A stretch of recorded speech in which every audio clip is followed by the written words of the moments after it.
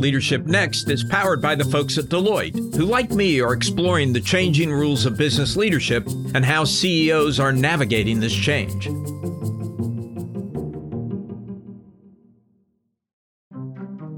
Welcome to Leadership Next, the podcast about the changing rules of business leadership. I'm Alan Murray. And I'm Michal Lev-Ram. Alan, summer is the season of the big cinematic blockbuster, and this summer is no exception, or actually it kind of is an exception because we're back to summer blockbusters finally. And there's one blockbuster in particular that has been the topic of a whole lot of gossip and speculation and anticipation. Hi, Barbie! Hi, Barbie! Hi, Barbie! Hi, Barbie! Hi, Barbie! Hi, Barbie! Hi, Barbie! Hi, Ken! Hi, Ken. That, of course, is the trailer for the new Barbie movie in theaters July 21st. And Michal, we're going to rush out to see it. It's highly anticipated for a whole bunch of reasons, some of them nostalgic, interest in one of America's most beloved and sometimes controversial toys. But it's also the first live action feature produced by Mattel Films, the film production division of toy giant Mattel. So I have no shame in saying that I'm actually very excited about this movie, Alan. As a little girl in Israel where I grew up, I played with Barbies. They may have been knockoff Barbies. I'm not sure if they were made by Mattel. Sorry. But I'm really curious to see, how this movie is going to portray Barbie in kind of the modern era. And obviously, we've seen a lot of evolution with the product itself, with the toy. I'm very curious about this. Michal, it's not just a reimagination of the Barbie image, but it's also a reimagination of the company. Mattel Films is one of a few initiatives spearheaded by Mattel CEO Ynon Kreiz, who's our guest in today's episode of Leadership Next. Ynon took over as CEO of Mattel in 2018, making him the fourth CEO in 4 years. And he came from the filmmaking business. So I think he had it in mind from the beginning that this is one of the ways he would resurrect the company. Yeah, no, that's right, Alan. Ynon is another turnaround CEO we're featuring this season. We've had a few.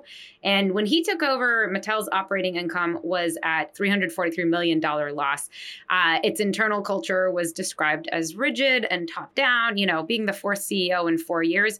Normally not a great sign of a company's trajectory. And I think really interesting that they brought in someone with his background. He had actually become chairman of the board and then was asked to take over as CEO. I did a story on Mattel quite a few years back, a couple of CEOs ago, and was really struck by, again, the culture and just kind of some of the rigidity of how they approach toy making and how they approach the distribution side. Yeah, Ynon knew from the beginning that he had a turnaround on his hands. When he first arrived, he restructured the company. He laid off a couple thousand people. He's worked to win back an important partnership that was key to the company's financial health, and that was the license to the Disney Princess and Frozen doll lines, which they had lost to Hasbro in 2016. But one of his primary focuses has been, as I mentioned before, the development of Mattel's IP into movies and other forms of media. Yeah, and this totally makes sense. As you said before, Ynon was formerly, in the media entertainment world. That's his background. He helped launch Fox Kids Europe in 1996. He was also the CEO of Maker Studios, where he helped negotiate a sale of Maker to Disney. And I'm sure he's very familiar with the success that, entities like Marvel, Hasbro have had in developing their IP and in really extending their IP to other platforms. So we talked to Ynon about why this is a priority for him. We should mention there are a lot of movies in the pipeline. It's not just Barbie, but this obviously is kind of the pinnacle of Mattel products. And he also explained to us more about other turnaround efforts, which you just mentioned, Alan, as well as how those efforts are already paying off financially. And by the way, when you see the movie, there is apparently an Ynon Kreiz character in the movie, the CEO of Mattel, played by Will Ferrell. So that's got to be kind of fun for him. And Michal, he is also from Israel. He is, although we did not conduct the interview in Hebrew, just for you, Alan, and for our listeners. So, everybody will have to tell us what they think of the movie when they actually go and see it. But with that in mind, here is our conversation with Ynon Kreiz of Mattel. Ynon, thank you for joining us. I'm going to just start with a really kind of basic question. You joined Mattel in 2018, the fourth CEO in 4 years, I understand. Not usually the, harbinger of things are going swell when there's that much turnover. So tell us a little bit about just why you took the job. Clearly, Mattel had been going through some tough times. So want to start there. And actually, Michal, I saw one of your old write-ups on Mattel when you came here in, I think, 2017. Margot had just taken the job. Yeah, I thought of you because I think you need to come back. and if you just came back and you walk around by yourself for 5 minutes, you'll get the whole story without talking to anybody. It's all the difference in the world. It's a different company. I joined the board in 2017, and I was curious to be part of a company that is going through a transformation. And I was offered to be chairman. And before I was formally appointed, the prior CEO resigned, and they asked me to become CEO and chairman. And by that time, I could, I was very excited about the opportunity to be part of a company that is so iconic. But among all the things that I saw as an opportunity, I took our portfolio of iconic franchises in children and family entertainment to be an incredible opportunity to extend the company outside of the toy aisle. And so the journey was going to be about how do you transform Mattel from being a toy manufacturing company that was making items to become an IP company that is managing franchises. And this is not to say that the idea was to move out of the toy side of the business, because it's a great business to be in. Clearly, in order to bring about that transformation, some painful decisions have to be made. Can you talk a little bit about just your assessment early on and, what did need to be restructured organizationally, layoffs that needed to happen? Just how did you go about setting that strategy? Looking back, there were many things that we had to do at the time. We needed to restore profitability and regain top-line growth. And we entered a very comprehensive restructuring program that whereby my team and our own people were really in the lead in driving those changes. And in the course of the first 3 years, or in fact, a bit less than 3 years, we achieved cost savings that exceeded $1 billion in the company. We reduced the organization by 35% in terms of the workforce, and became much leaner, much more agile, and focus on performance and productivity. Since then, we achieved another $200 million of savings. So in the last 5 years, we achieved over $1.2 billion of savings, and on our way to achieve another about $100 million in 2023. In addition, we became more capital light. We exited 5 factories.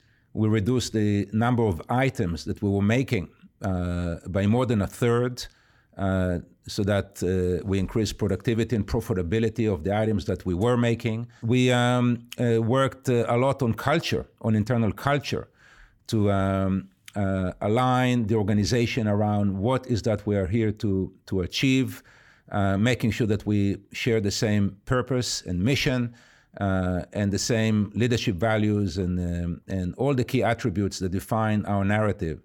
And to kind of share with you some of, in the most simplistic way, what it meant at the time is that, we took a strategy document that was 3-inch thick and turned it into a one-page document that is very easy to understand. It's not necessarily easy to execute, but it's easy to understand. And this is half the battle that, in making sure that the organization shares the same goals and objectives, and that we all try to achieve the same thing. It's very impressive. At the time you took over in 2018, a lot of people said, hey, what the heck is this? A movie guy taking over a toy company. Why does that make sense?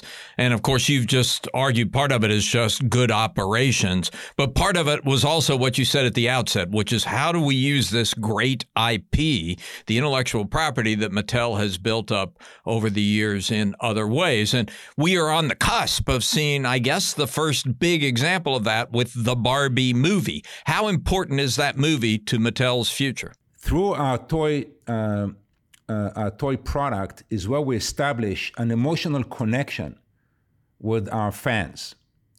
Toys are unique because they're tactile. Kids and consumers touch them, hug them, go to bed with them. Toys are aspirational and inspirational. And having a healthy toy business allows us to develop and strengthen this emotional relationship we have with our fans. And going back to my point earlier, in that these are fans. This is an audience.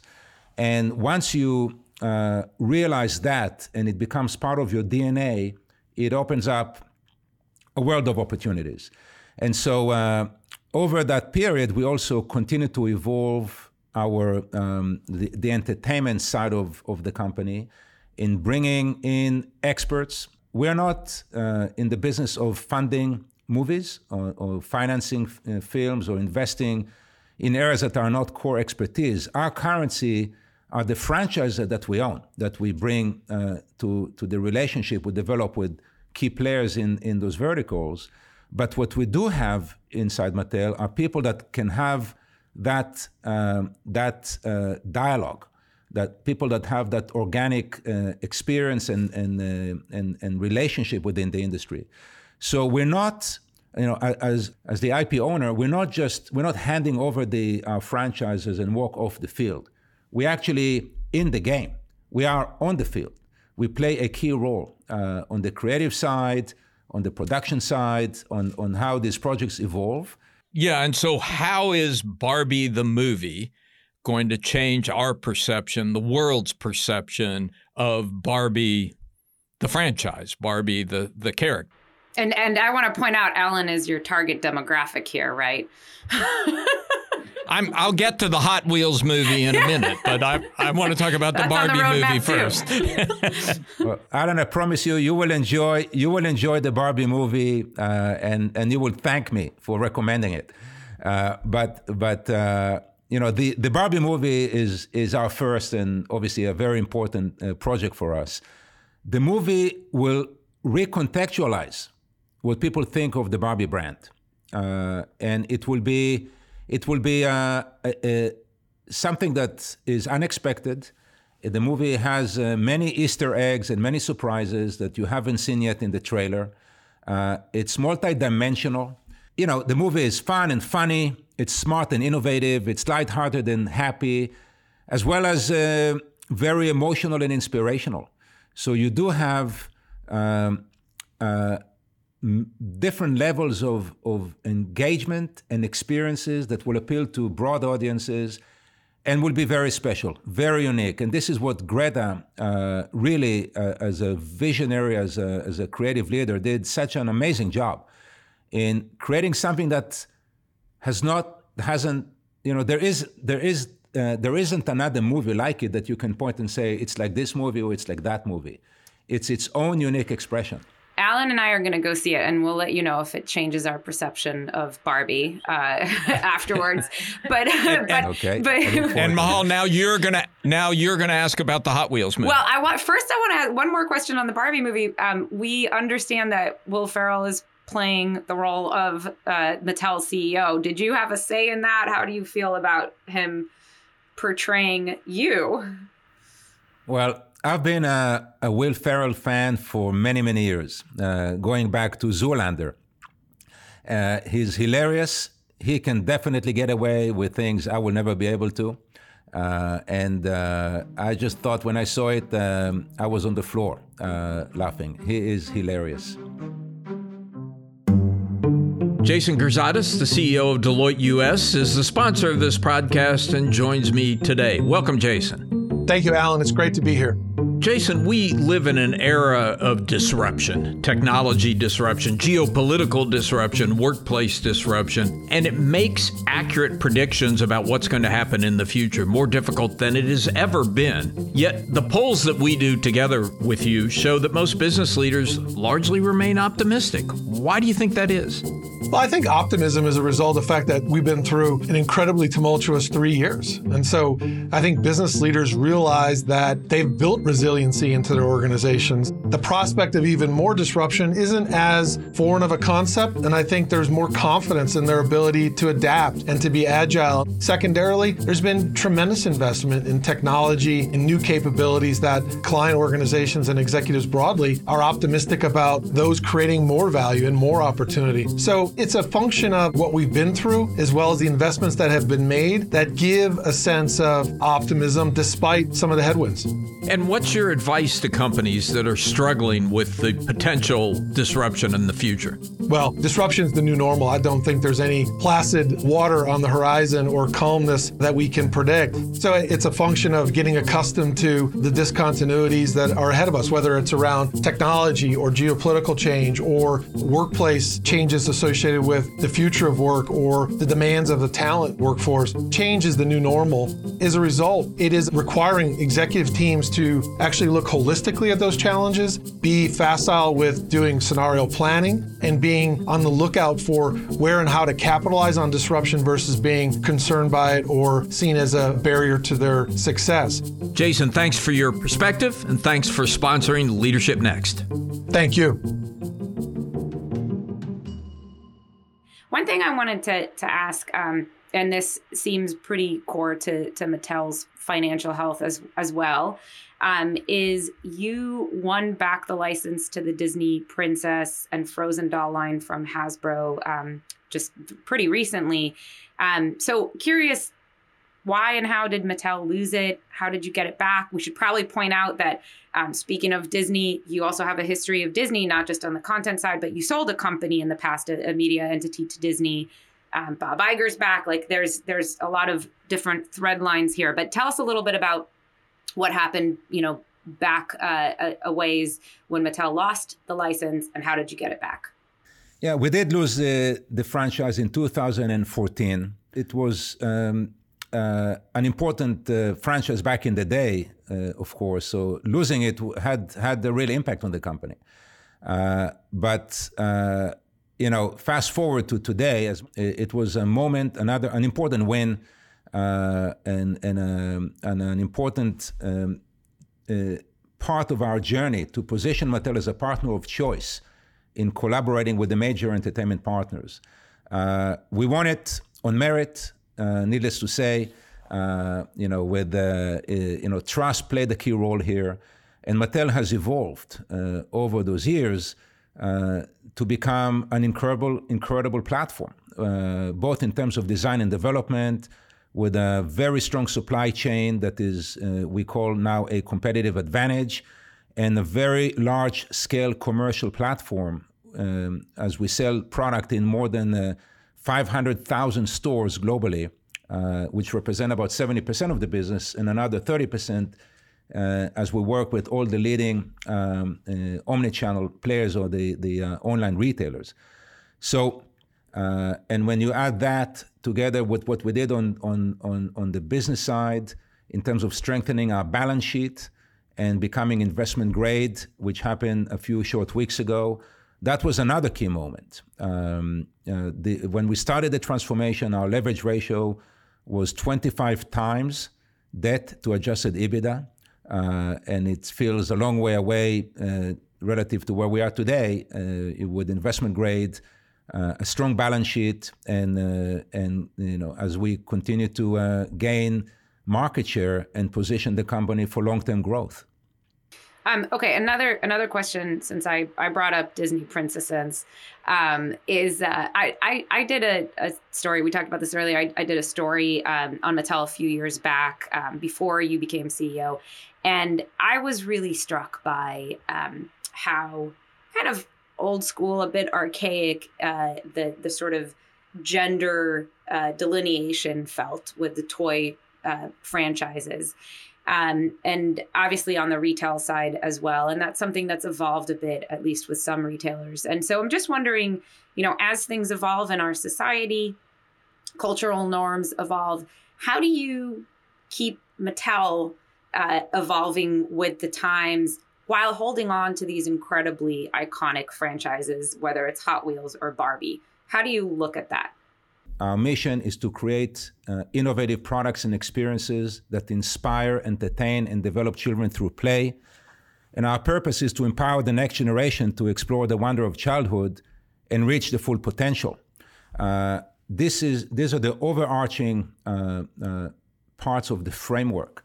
We also position Mattel, or define our aim to contribute to a more equitable, sustainable, inclusive, and sustainable future in terms of how we contribute in our way to a better tomorrow for future generations.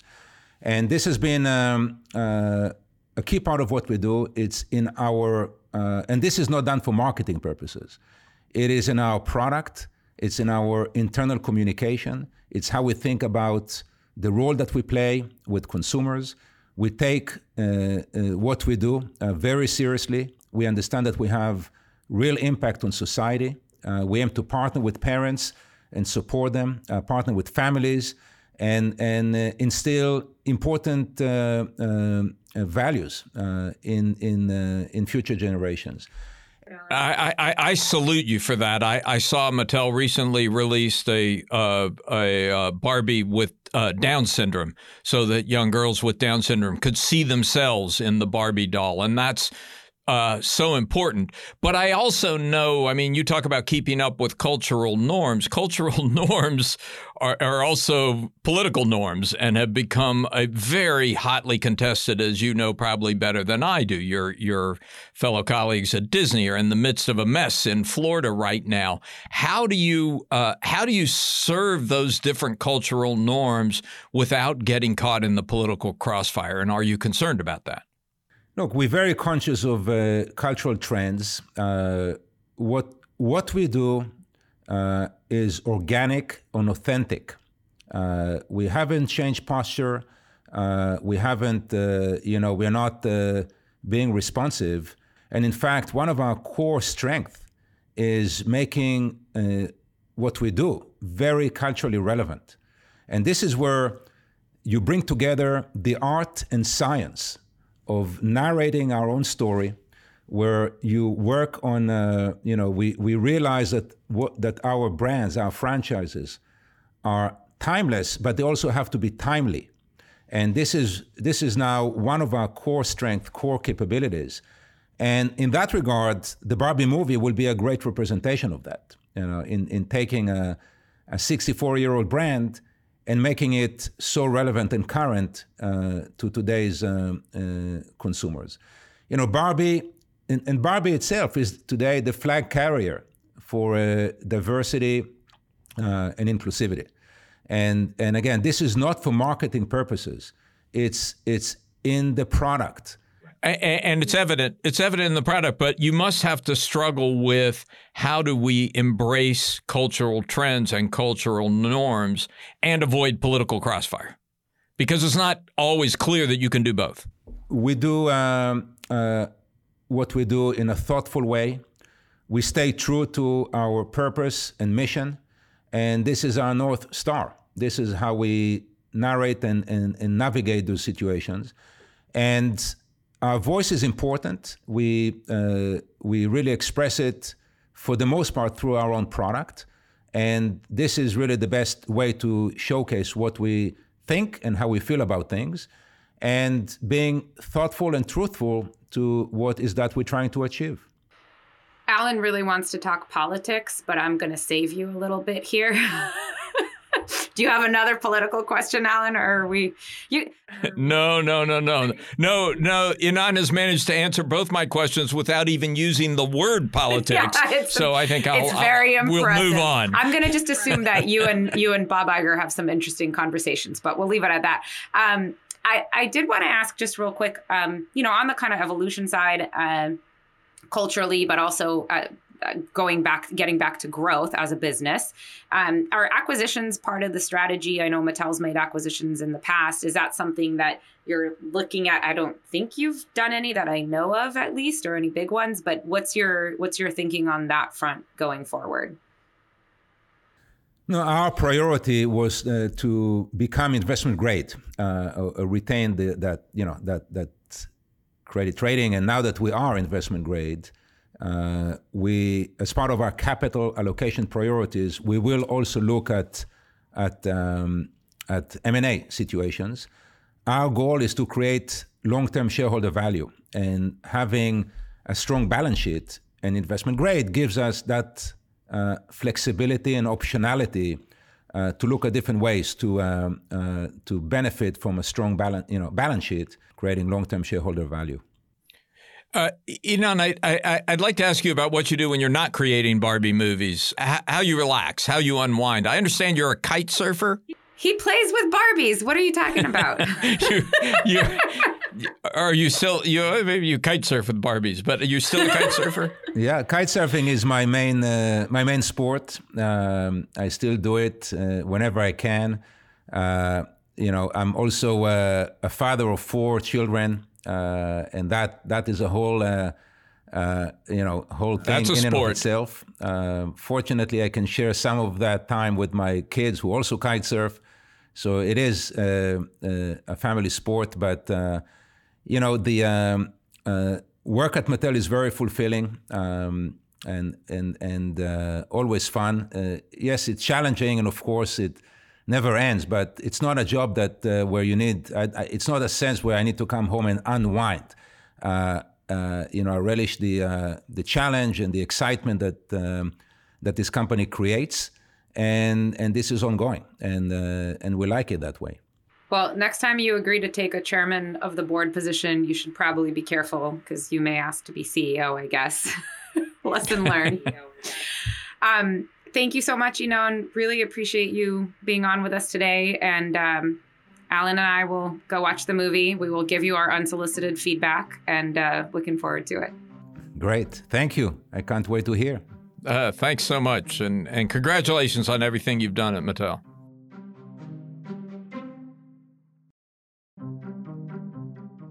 Leadership Next is edited and produced by Alexis Hott. Our theme is by Jason Snell. Our executive producer is Megan Arnold. Leadership Next is a product of Fortune Media.